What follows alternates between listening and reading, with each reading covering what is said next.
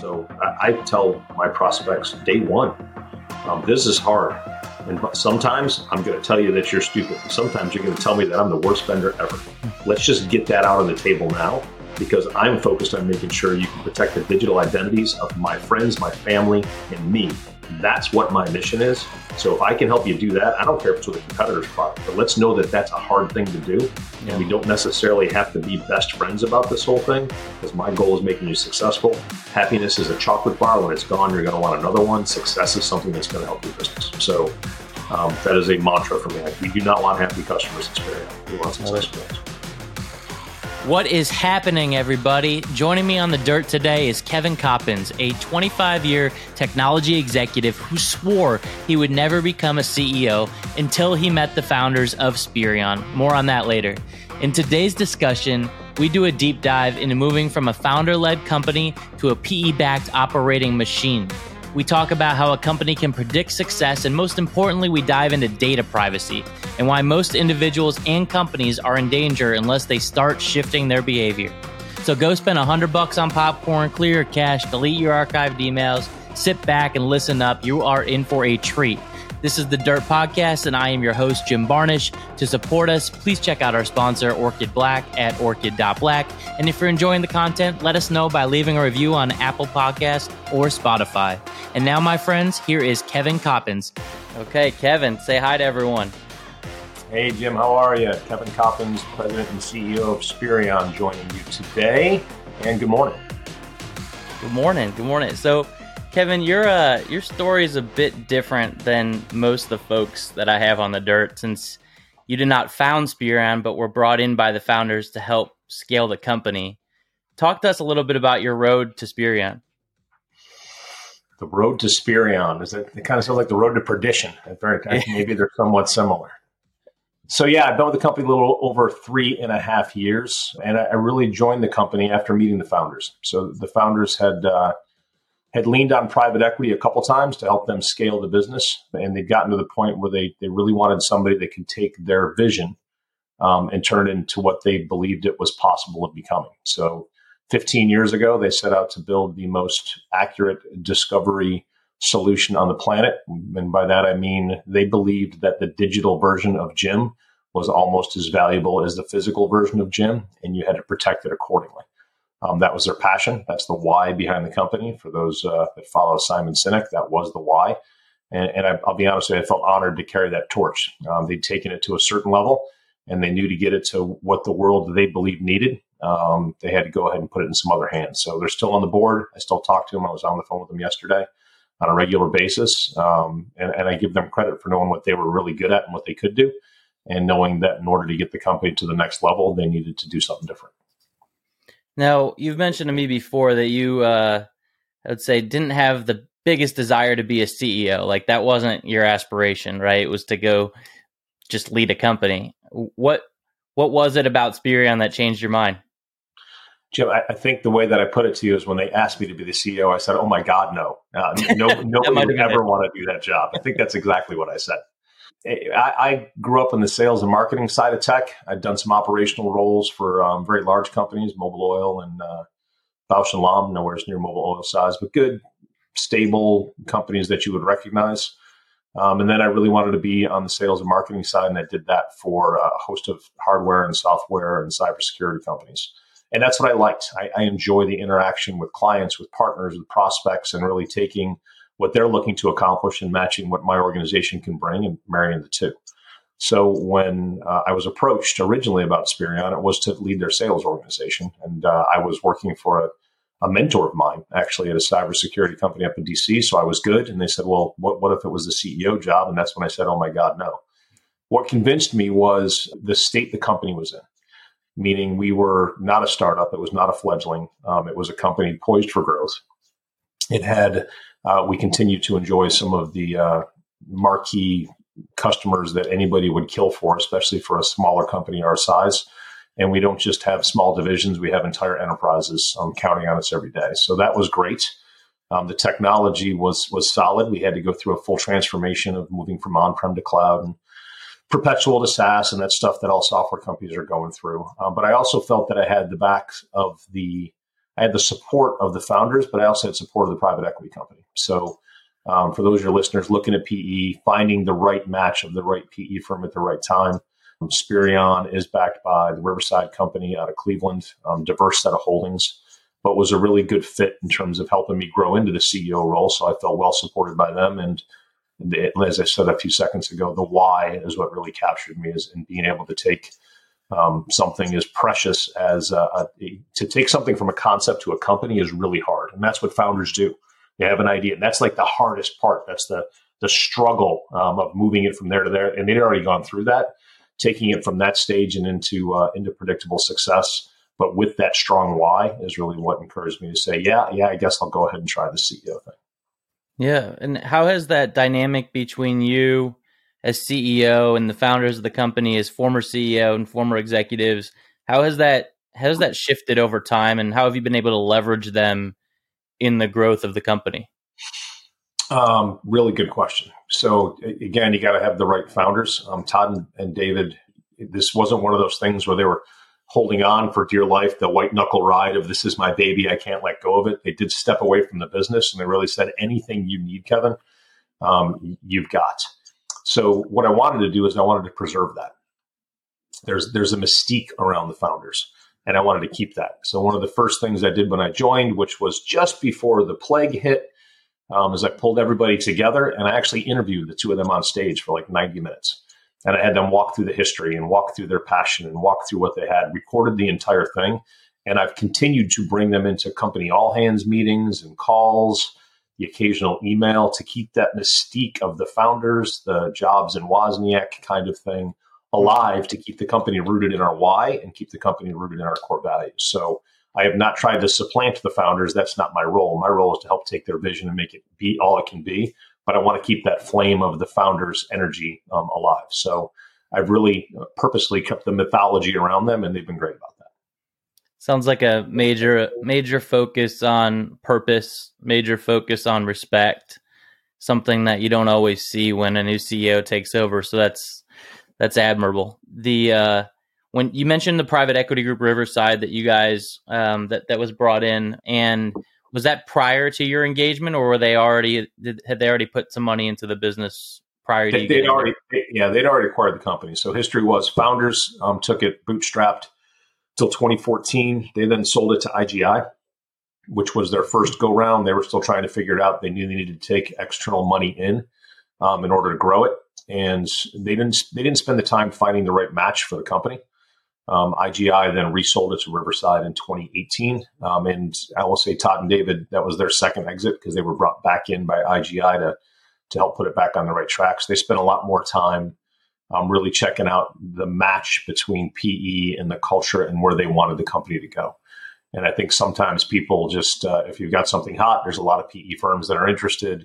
They'll go ahead and sell to the highest bidder versus sell to the one that's got the greatest propensity to drive the company where you want it to go. And I think they spent their due diligence with Riverside.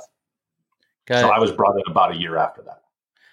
So was there any transition while you were there on, away from more of that entrepreneurial mindset into more of that executive operator PE, financial engineering mindset?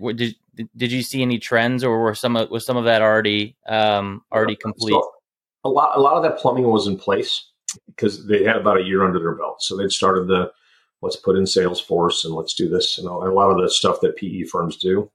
Right after I joined, I was given an opportunity, and this is, again, credit to Riverside. I think I'd been here a week, and they said, so where should we take this company? I'm like, can I figure out how to spell Spirion first and make sure I still know how to get to the office? Can we start there? They said, sure, you'll have that done in 2 weeks. So they had me compile a list of all the stuff that we thought they could do to the company, which I thought was a pretty interesting exercise. It gave me a chance to meet the broader team because I didn't have the best ideas. Lord knows that. And right at the same time that I was joining, there was this, for those listeners that might or might not know cybersecurity, there's this thing called NIST, National Institute of Standards and Testing, I believe is what it stands for. And there's the NIST cybersecurity framework. And that's what every company on the planet follows. They had just come out with the data privacy management framework, and they showed these overlapping circles, and this company, Spirion, fit right in the middle of the two. So I took all the ideas. We took that, And we meshed that into, if we were to do anything, we'd do this. And literally within a couple of weeks after that, we got another round of a significant investment of funding saying, go build that company. So it took us somewhat off the original thesis that Riverside and their shareholders were getting into Asperion, and it exponentially grew it because of data privacy and data security and breaches and regulations. There was just a lot of forces coming together at the same time that allowed Asperion to really not pivot into something new, but really embrace the seat that we were already in. So that accelerated our innovation, accelerated investments in technology, accelerated investments in technology processes, and then COVID hit. So you've got a lot of moving parts. So I refer to that. You and I also chatted about this book that I read called Predictable Success. And it wasn't about the book. It's actually an image that I found. I since then read the book, and I got to spend some time with Les, the author of the book, but talking about the phases companies go through. And you start off with that struggle. I talked about Todd and David started. Then it gets to fun. Got some money, got some employees, got an office, got some customers. That's the lifestyle business you can keep it at. But if you want to push all the way through to really having a scalable, predictable business, you got to go through this period of whitewater. And I just love that imagery. And that's where we've been.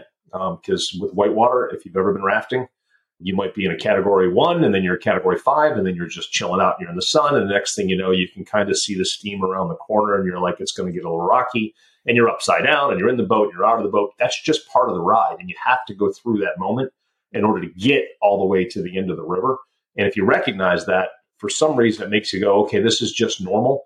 And it's okay. And this is what happens when you're on a river rafting ride. And to transition a company from perpetual to subscription to SaaS through COVID at a time when the market is just absolutely completely going crazy between privacy and security and regulations and everything going on, recognizing that it's okay to not be okay sometimes is calming.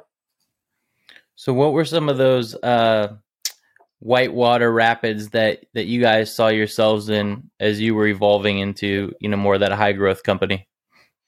So you want to talk about this week or last week or the previous couple of years? Because we seem to have one pretty regularly. Take your pick.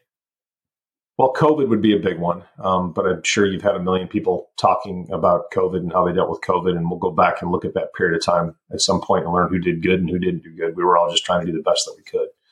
From a company standpoint, the biggest thing was when the rest of the world woke up and realized that the space that we were in was the first step. So we had a whole bunch of startups entering our market at the same time. We also had a whole bunch of really big companies pivoting their messages directly into ours. So we had a market conversation that we had to have. And the other big one is anytime you're transitioning a legacy product into a cloud product, it's always hard. So you've always got that moment of, what do you mean this widget doesn't talk to that widget? And we had a bunch of those moments, and we still have some.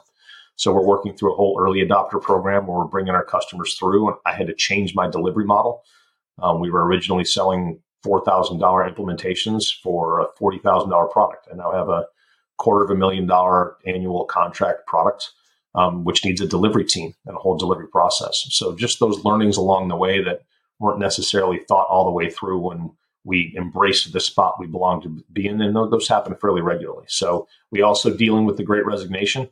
One of the things that gets talked about all the time is, what does that mean internally? We absolutely had that going on internally as people were picking off our employees. We're in high tech. So now you could work for a Silicon Valley company out of West Topeka and you were fine. So we had that moment going on, but also your customers are turning over. So we sell to the chief information security officer, who I think's average tenure is 18 to 24 months. Accelerate that to the Great Resignation. We have a 9-month sales cycle. So I get to the end of the sales cycle and, the guy that you just sold to for the last 9 months is now leaving. Oh, we just changed the CFO. Oh, we just got rid of the entire security team was just sucked up by a crypto firm. And that's what we had to deal with. So you had both sides of those things going on. Is that enough? Should I go around the corner for more whitewater, or was that enough to get a flavor for the content? Yeah, one more corner. Well, the last corner would be is we had a beautiful office in downtown St. Pete, super high tech, all the stuff you would get, and then you have COVID, nobody's coming in, and I got a $500,000 lease. So how do you get moved from that and the cultural stuff? We were very much an office culture, to go from that to a distributed culture, and from that office to a different office. So it's just been a lot of change, a lot of change. So when you think about the data privacy space, which you guys operate in, and the evolution that's specific to that sector, what are some of the other things that you had to push through or sort through that, I mean, obviously 18-month, turnover in the employee side during a 9-month sales cycles speaks for itself, but any other things like that, very specific to the world that you operate in? Yeah. So this is specific to us, but I think some of your listeners will understand it as well. Is your product a need to have, or is it a nice to have? So when Todd and David started this thing, in their heart of hearts, they believed this was everybody had to have it, to the point where we even had a consumer product. So you would buy it and put it on your laptop. That was their passion. But most of the world saw it as a nice to have. Yeah, we'll get to that some point in time. I got a firewall in place. I've got a bunch of security people. I've got endpoint protection. I've got things covered. And they kept screaming, saying, yeah, but there's still breaches going on. And you have to understand, if you have 100 copies of Jim's resume from 5 years ago laying around on your servers, that's just a disaster waiting to happen to Jim. So how do you make sure that you don't have that? So we were really much in a nice to have. How do you get into the space of need to have? And that's where the market really shifted. So the market really shifted to, oh my goodness gracious, we have these things called DSARs, Data Subject Access Request. And if you'd like a quiz, Jim, I can ask you what those are, but I won't. But it's part of GDPR. So GDPR was the big European privacy law that said, look, any information you've ever gathered on me is mine. It's not yours. So therefore, you got to have permission to use it. And if I don't want you to have it anymore, you got to delete. It's the right to be forgotten, any place it might be found.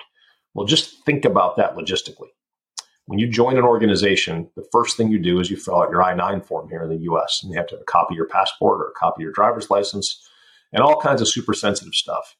Where does that go? Is that locked in an encrypted server, or does it get emailed to the HR clerk, who then sends it off to the hiring manager, who then has it back up to their Google Cloud Drive, who sends it to their personal email? It replicates like crazy. How are you going to find all that stuff when I say, look, you got my data, I want it back? So that was one big pushing moment for the world to say this might be a need to have and not a nice to have. Mm-hmm. Then the U.S. started following suit, California passing the CPRA now is what it's called. And then you've got all the rest of the states following suit. There's no federal path. Then the federal government signed zero trust into law to say, well, not to law, but a presidential announcement. And it just came out with a secondary one last week that reinforced zero trust. And the heart of zero trust is understand what you're trying to protect. What are you trying to protect? Do people say giant breach at Acme Inc.? They got the lunch menus and the staff agendas from last week. No. They say they got personal information, and they say what they get. They got passwords and they got social security numbers. That's the stuff that you got to find and make sure it's protected. So a lot of forces taking us from nice to have to need to have. And if you're living in that nice to have, marketing at the nice to have is hard. Need to have is a much better place to be in. And that's really helped us turn over the last couple of years into higher growth. So when you're looking at the competition and the general landscape, what do you see as why Spirion's been able to stay ahead of the competition in the data privacy space? Knowing what we're good at and knowing what we're not good at. So understanding what really makes your company unique is critical. And it can't be a bumper sticker. Good example is, what makes us unique is we have great service. Every company on the planet says they have great service. You don't see a lot of company marketing. Please come to my organization. We have crappy service and we hate our customers. Right? So you're never going to see that. So what's going to make you truly unique that you can hang your hat on, that people can throw darts at, and it's going to hold water? For us, it's accuracy. There's not a single tool on the planet Earth that is more accurate at finding strings like social security numbers or credit card numbers than Spirion. We even had a third-party benchmarked. The way that it was architected from the get-go was designed for accuracy, because the premise was if you get the first step wrong, everything else after that's going to be wrong. So if I falsely identify or I incorrectly say that this server has nothing on it and it's loaded with bank account numbers, that's a major problem to the rest of your security posture. So anchoring on accuracy was one. Then the next part was making sure that you can automate it. How do I actually automate this whole process so I don't need a band of 30 cybersecurity people that you can't hire and can't find and can't retain anyway? So how do I build true automation, true visual automation that'll make sense to anybody? And then the last part for us was actionable. If you can find all the bad things, that's great. But if you can't do anything about it, it doesn't help. So we've taken those three differentiators, which we've had elements of since the beginning, especially accuracy, and we've built every piece of our roadmap, every piece of our messaging, every piece of our partnerships and market around those three things, and we have not wavered from those. So I think people get distracted. They start chasing the competition. We had some competitors take on hundreds of millions of dollars of VC, and they were pivoting all over the place and blanking the world with their messages, which looked a lot like they were screenshotting our messages, which can freak you out. Lean into what you're good at and don't forget what you're good at and stay right there and you'll be okay. I think the people that start getting nervous and start trying to chase everything else that's out in the market becomes a challenge. So that's been good for us. Well, I'm sure there's some people listening in wondering if they need to take a second look at their data privacy and their data security measures. So what advice would you give to individuals or organizations who are looking to implement better data security measures? It's actually, I've had it asked me a different way, so I'll answer it the different way first, and then I'll go a little more specific. If you had $100 to spend, what would you spend it on? I would make everybody in my organization go watch The Social Dilemma. If you haven't seen that movie, I'd make them go watch it, and I'd buy popcorn. So I'd spend $100 on some popcorn and an Uber Eats card, because I think popcorn costs about $100 now. So $100 worth of popcorn, and so that they can start understanding what's really going on with their data and start understanding the value of data. I think we skip a rock over it. I think people say, who cares if China's got my data? Who cares? It's already all out there anyway. But when you start really getting underneath some of the stories, one of the ones I share with my team, the true story, you can Google it and find the video, and the video is even more disturbing. But it's a woman who had her driver's license stolen. This happened to be a physical driver's license, but it could be a digital one, could be a replicated one, what have you. And somebody took that driver's license and checked into a hospital. While in that hospital, had a baby. The baby was born addicted to meth.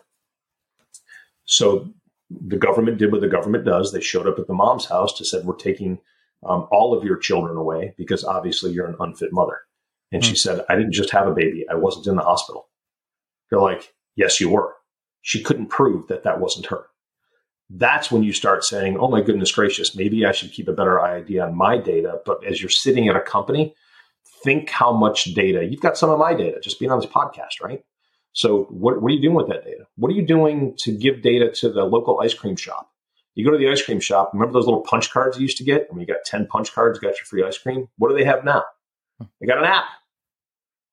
Now they know what your favorite flavor is. All that stuff's being stored in the server. Probably has your credit card number next to it too. Probably says exactly what time and date you get ice cream every single week. Tells you when you're not home.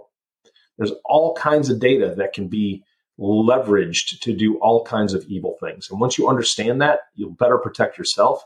But my hope is whatever job you happen to have, you'll say it's my responsibility to make sure I'm emptying my trash. It's my responsibility to enjoy multi-factor authentication and not get angry with it, but know I am being entrusted with the digital versions of people or the digital versions of very valuable things for my organization versus the way that we currently treat it. So to me, it's a cultural change first. That's a very long answer to your very short question.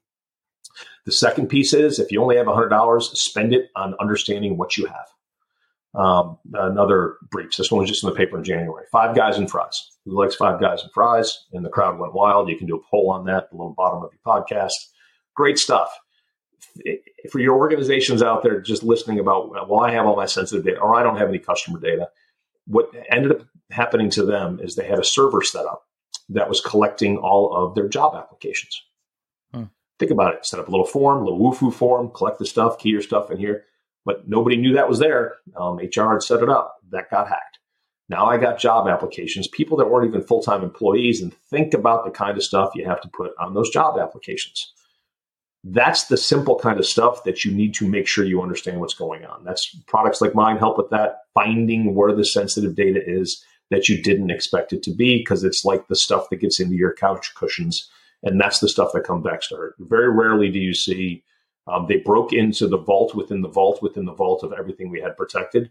It's the S3 bucket that was in the cloud that had all the developer stuff for the last 4 years, and we forgot it was there. So spend the money to understand what you have so you can start your protection process. So let's assume somebody uses their $100, right? And they also run an organization. Maybe it's a fairly large organization. What are some beyond that $100, once they've become educated, what are some best practices they can use as a starting point to make sure their company data and their customers' data is secure? All right. So we've blown the $100 on popcorn, and now we're moving on.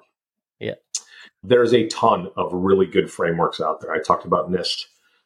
You've got FAIR, which is another one. But just the basics. I think people shy away from the basics. Like with anything else, if you're starting an exercise program or starting something else, what's the foundational elements? Multi-factor authentication, foundational element. Does it solve all problems? No, there's workarounds for it, but it's a heck of a good start. Most of the hacks that you see these days are not, these giant nation state 500 guys sitting in a bunker. It's fairly basic.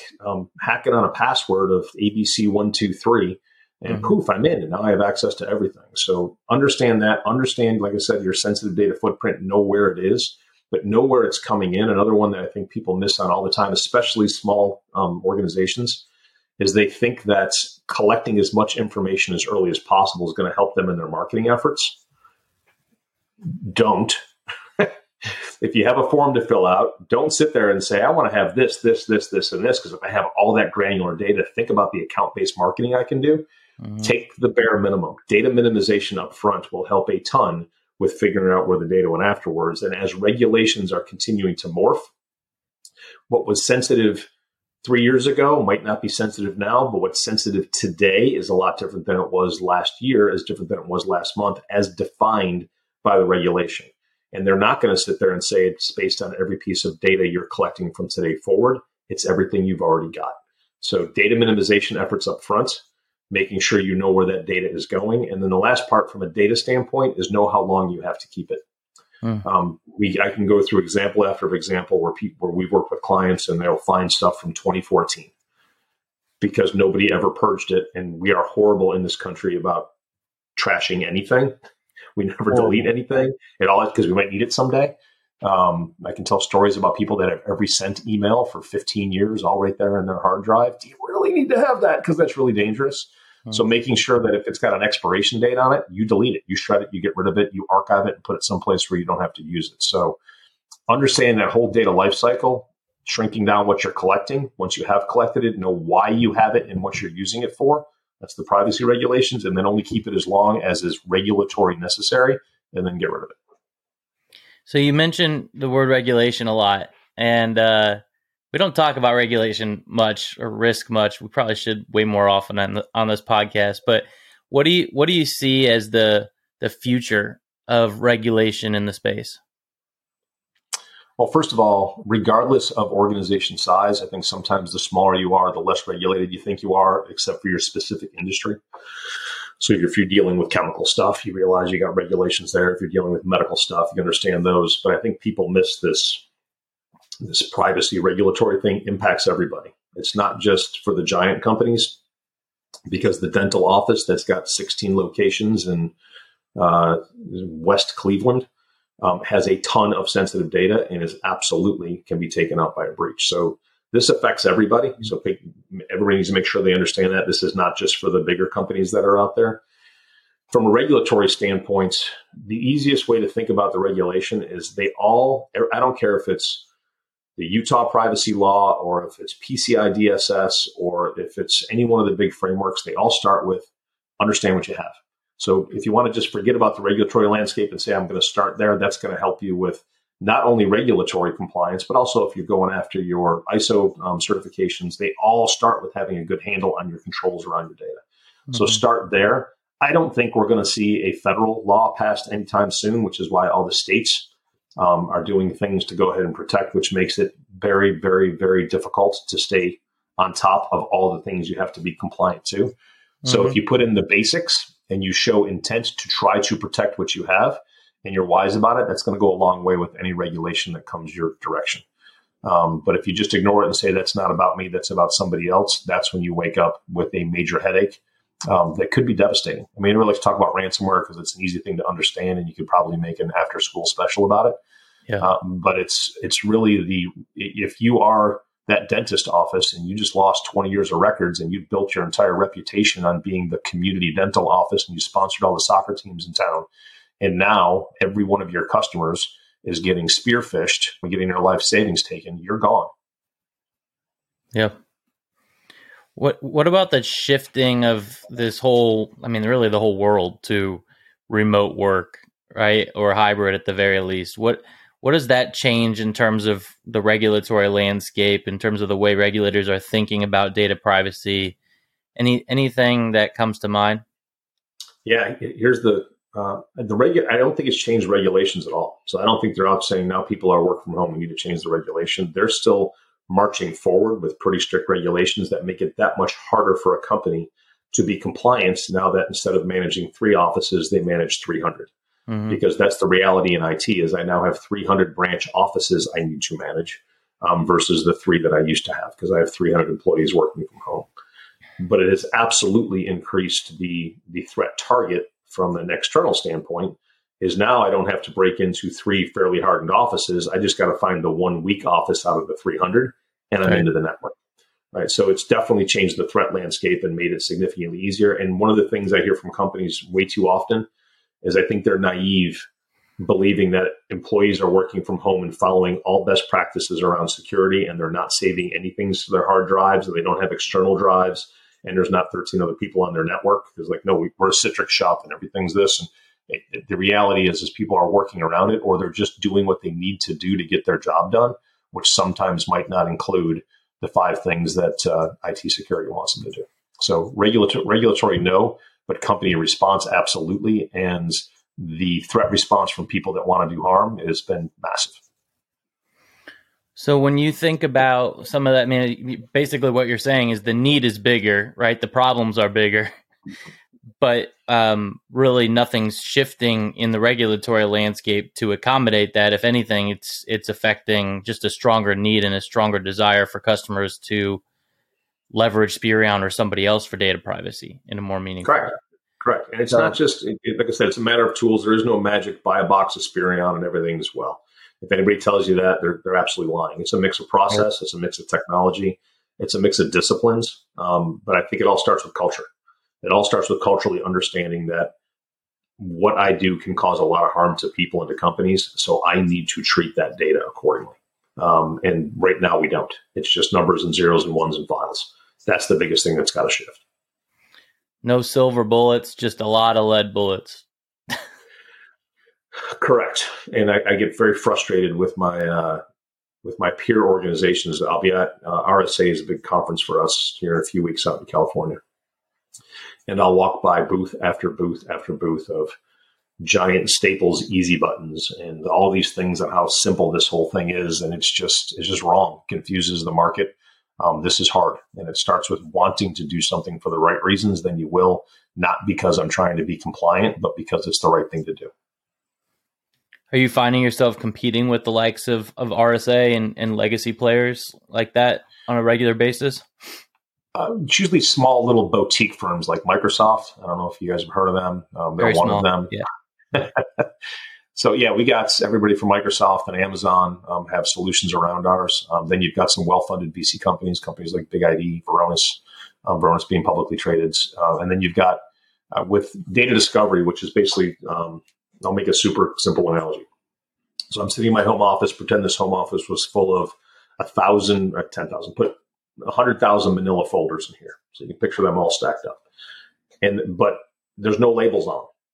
So in order to figure out where's your Traeger smoker recipes and where's last year's tax returns, you got to take that file up, you got to open it up, and you got to go through every page that's in there and say, this was just the smoker thing, but look at that. Here's the receipt from when I actually bought the smoker tucked in between these 3 things I printed off in the actual manual for it, right? Yeah. That's how this goes. But now I have my credit card number and receipts inside that file. How am I going to investigate those 100,000 files and then put a sticky note on them to say, within this lies a bunch of stuff I don't care about, but there is the receipt, which includes the credit card number. And by the way, I had to finance it because it was the super big smoker. So guess what else is in there? My social security number, as well as the loan paperwork and the rest of those pieces. That's what we do as a company. And that's really, really hard to do accurately. it might be easy to say, yeah, I can open up the door and say, yep, you got a lot of files in there. I glanced at them. So most of the people that are getting into the space are doing it because they're being required to win a bid, but they're not focused on doing it really, really well. They're doing it focused on trying to go ahead and check the box. So we see a lot of check the box competitors versus people that are really serious about doing the hard work of really being able to tell this truly is a credit card number and not a part number. And by the way, you truly care about it because it's sitting in Kevin's office, which isn't that well secured. I mean, this is an incredibly important topic for people to get smart on, as I think you've mentioned 10 times, right? I mean, social dilemma while buying $100 popcorn, great starting point. I would also recommend listening into your company's podcast, Privacy Please, as another starting point. What else out there can people use to get smart quick as a starting point? Yeah, so first of all, there's something changing every single day. The Privacy Please guys, one of them's with my company, another one was with the company a while ago. That is not a Spirion show. That is thought leaders from regulators, from privacy people, from security practitioners, and there's a bunch of other really good ones that are out there for those that do the podcast thing. Those that are trying to stay current, let's say you're a CEO or you're on a board and you want to say, wow, there's a lot going on. I need to make sure that I can stay on top of this. There's a host of really good feed type websites you can subscribe to, and I can send you some after the call. You can post. I get ones daily from CISO Insights. I get them from there's data breach ones that'll go ahead and talk about the breaches that are impacting others inside the industry and where they came and how they're operating. I do a ton of reading, and it gets pushed to me often in the morning, but I subscribe out. I also use maybe this is old school these days, but I use a product called Flipboard, which curates all the stuff based on what I have. And I'll spend probably a couple hours a day going through Flipboard, which is bringing me everything relevant to my industry. And there's another really cool tool that I stumbled across, which is great both from staying current, but also staying competitive, called Signals Insights. Not a plug for their company, but basically it's an AI tool that'll go scan for you can give them up 10 to 12 different things you want to look for. And I get that at 8 o'clock every single morning. And that's my coffee. Go through what's going on with my competitors, what's going on with the market, what's going on with the regulations that apply to me. So you can't hope that somebody on your team is doing this. You got to take it on yourself. It's a great tip, great resources that you mentioned, and please do send those over. So I like to close out every show the same way, which is going through what I call the Founder 5, which is 5 questions, or in your case, the CEO 5 questions that apply to CEOs and founders about your growth, Spirion's growth, and just in general themes around value and value creation. So my first one for you, and I've been itching to ask this to you, is what is the number one metric or KPI that you are relentlessly focused on? ARR, annual recurring revenue. So changes to ARR, but ARR is what every single person in the company knows when it goes up $1, when it goes down $1, because that drives net retention. It's driven by net retention, which is driven by customers. I talk about, we don't want happy customers at Spirion. We want successful ones. And sometimes that means you got to break some glass, but if you're focused on happiness, you're focused on the wrong things. So if you're doing customer success right, if you're building good products, all those things will show up in ARR. So that is my number one metric. Preach. All right. Second one is a top tip for growth stage CEOs like yourself. Top tip would be pick an operating system for your company and run it methodically. Don't just go off and say, well, I kind of did finance and I did this and I did that and have functions doing things. We chose EOS. I think I might have talked about that, which is the entrepreneurial operating system, which is based on a book by a guy by the name of Gino Wickman called Traction. Mm-hmm. I came from bigger companies. I came from bigger schools and bigger thoughts, and I didn't know how to operationalize that in a 100-person company. By picking a operating system and sticking to it, you'll start to see change. It takes time. But now when I say, we've got an L10 meeting, everybody knows what that is. They know exactly how an L10 meeting runs. They know the structure around it. They know the KPIs they have to bring. When I talk about the VTO, everybody knows that it's a 2-page document. And the first page tells us where we're going to be 10 years from now. It's got our core values. It's got those 3 unique competitors I told you about a few minutes ago. It's got a 3-year view for what it's going to feel like to work for the company 3 years. And you flip it over. Here's our OKRs for this year. Here's our next 90-day rocks. And here's issues in the way. Everybody knows what that is. So those are the kinds of things that I think too often CEOs will get really interested in for about 2 quarters, and then life gets in the way and they start moving off of it. And then you got a new hire that you bring in and they got a way they want to do things. And that's not healthy, especially for a small company. So pick an operating system and stick to it. All right. Next one, favorite book or podcast that's helped you to grow as a CEO? The Hard Things About Hard Things. Have you read it? Yeah, we were talking about silver and lead bullets just a second ago. That's what I picked up on. That encourages me a lot, especially being in the space, because when I think the white water can't get any worse, I'm like, oh yeah, it did right here. Yeah. If you're about to run out of cash and your big idea is to go public in 2 weeks, and that's what's going to save the day, I haven't ever had a moment like that, right? So there's a lot of moments in there that I think bring reflection, but it's helped me with recognizing that you hired the right person for the right moment, which isn't necessarily a popularity contest. And being the CEO or a founder, it is a lonely spot to be, because you're going to have to make decisions that people aren't going to agree with. This is not, let's go get consensus of everyone on the board and everybody in your team. Sometimes you just got to call your shot. So I found that a really, really good resource, both from a psychological standpoint for me, but also there's a lot of good tools in there to go ahead and leverage that. And Andreessen and Horowitz have their website and they reference a lot of stuff in the book. But that to me has been great. There's few books that I reference at least monthly, and that's one of them. It's incredible how applicable it is on a regular basis, no matter what. It's a book written for CEOs and founders. I mean, it really is directly at that audience. Intact as well. Wow. Right. Yeah. Awesome. All right. What's one, how do I put this? Conventional wisdom tip that you counter, right? Like what's something that you have that you live by that counters traditional wisdom? I think I mentioned it a minute ago, but I'll go into a little more. And that's, we don't want happy customers. I think every company walks around and says, we just want our customers to be happy. Well, in my business, happy customers can be really expensive. And they're the ones that gave you an NPS score of 10 for the last 3 times you surveyed them. And then they cancel their contract. Right. Because they didn't get any value. They got no impact. Another example I like to use is you've got to train up an administrator for your tool. And the administrator's fallen asleep in the last 3 classes that you had. But you can't say anything bad about the administrator because that would make the customer unhappy. You're setting them up for a colossal disaster that's going to show up where we're going to be the problem. So I tell my prospects day one, this is hard. But sometimes I'm going to tell you that you're stupid. And sometimes you're going to tell me that I'm the worst vendor ever. Let's just get that out on the table now, because I'm focused on making sure you can protect the digital identities of my friends, my family, and me. That's what my mission is. So if I can help you do that, I don't care if it's with a competitor's product, but let's know that that's a hard thing to do. Yeah. And we don't necessarily have to be best friends about this whole thing, because my goal is making you successful. Happiness is a chocolate bar. When it's gone, you're going to want another one. Success is something that's going to help your business. So that is a mantra for me. We do not want happy customers in Sperrio. We want successful ones. Love it. All right, last one. What is going to be the title of your autobiography when you've accomplished all you set out to do? You promised me we weren't going to have one of these questions. We had that out the gate.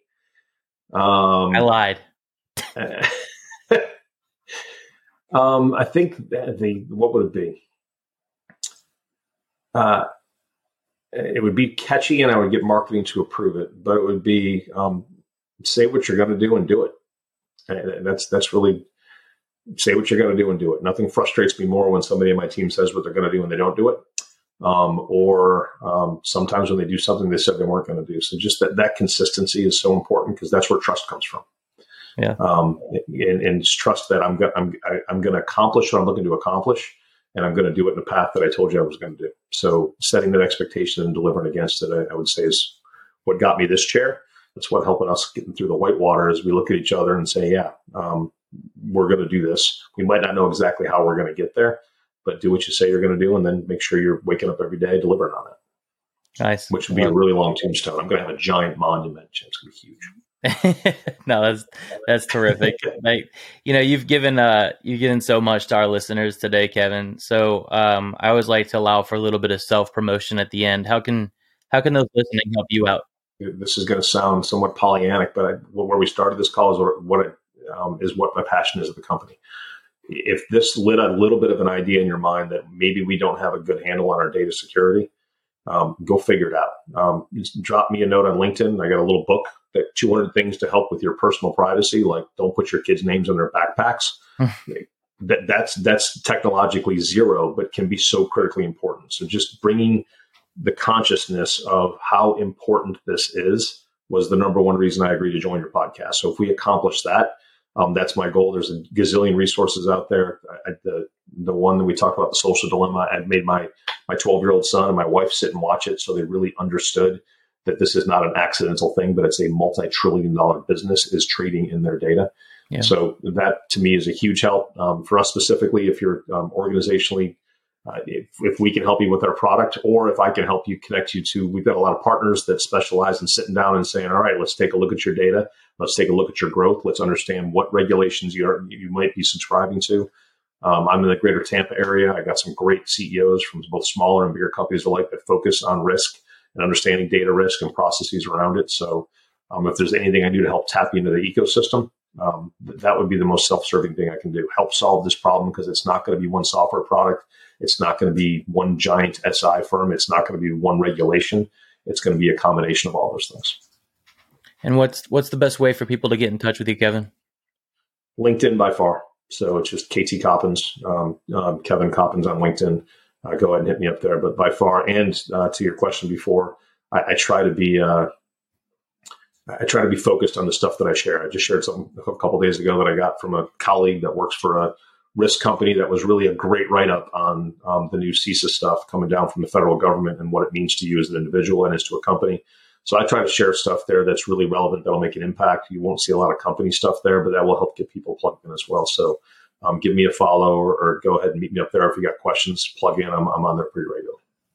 Thanks, man. This has been a pleasure. Thanks for joining us. And I'm sure you'll get a couple reach outs from people listening in. So thanks a bunch. Chip, I enjoyed it. Thanks for letting me preach a little bit. Be safe. You bet. If you loved today's episode of The Dirt, make sure you rate it on your favorite platform. And if you really liked us, go ahead and leave us an honest review. Thanks again for tuning in to The Dirt.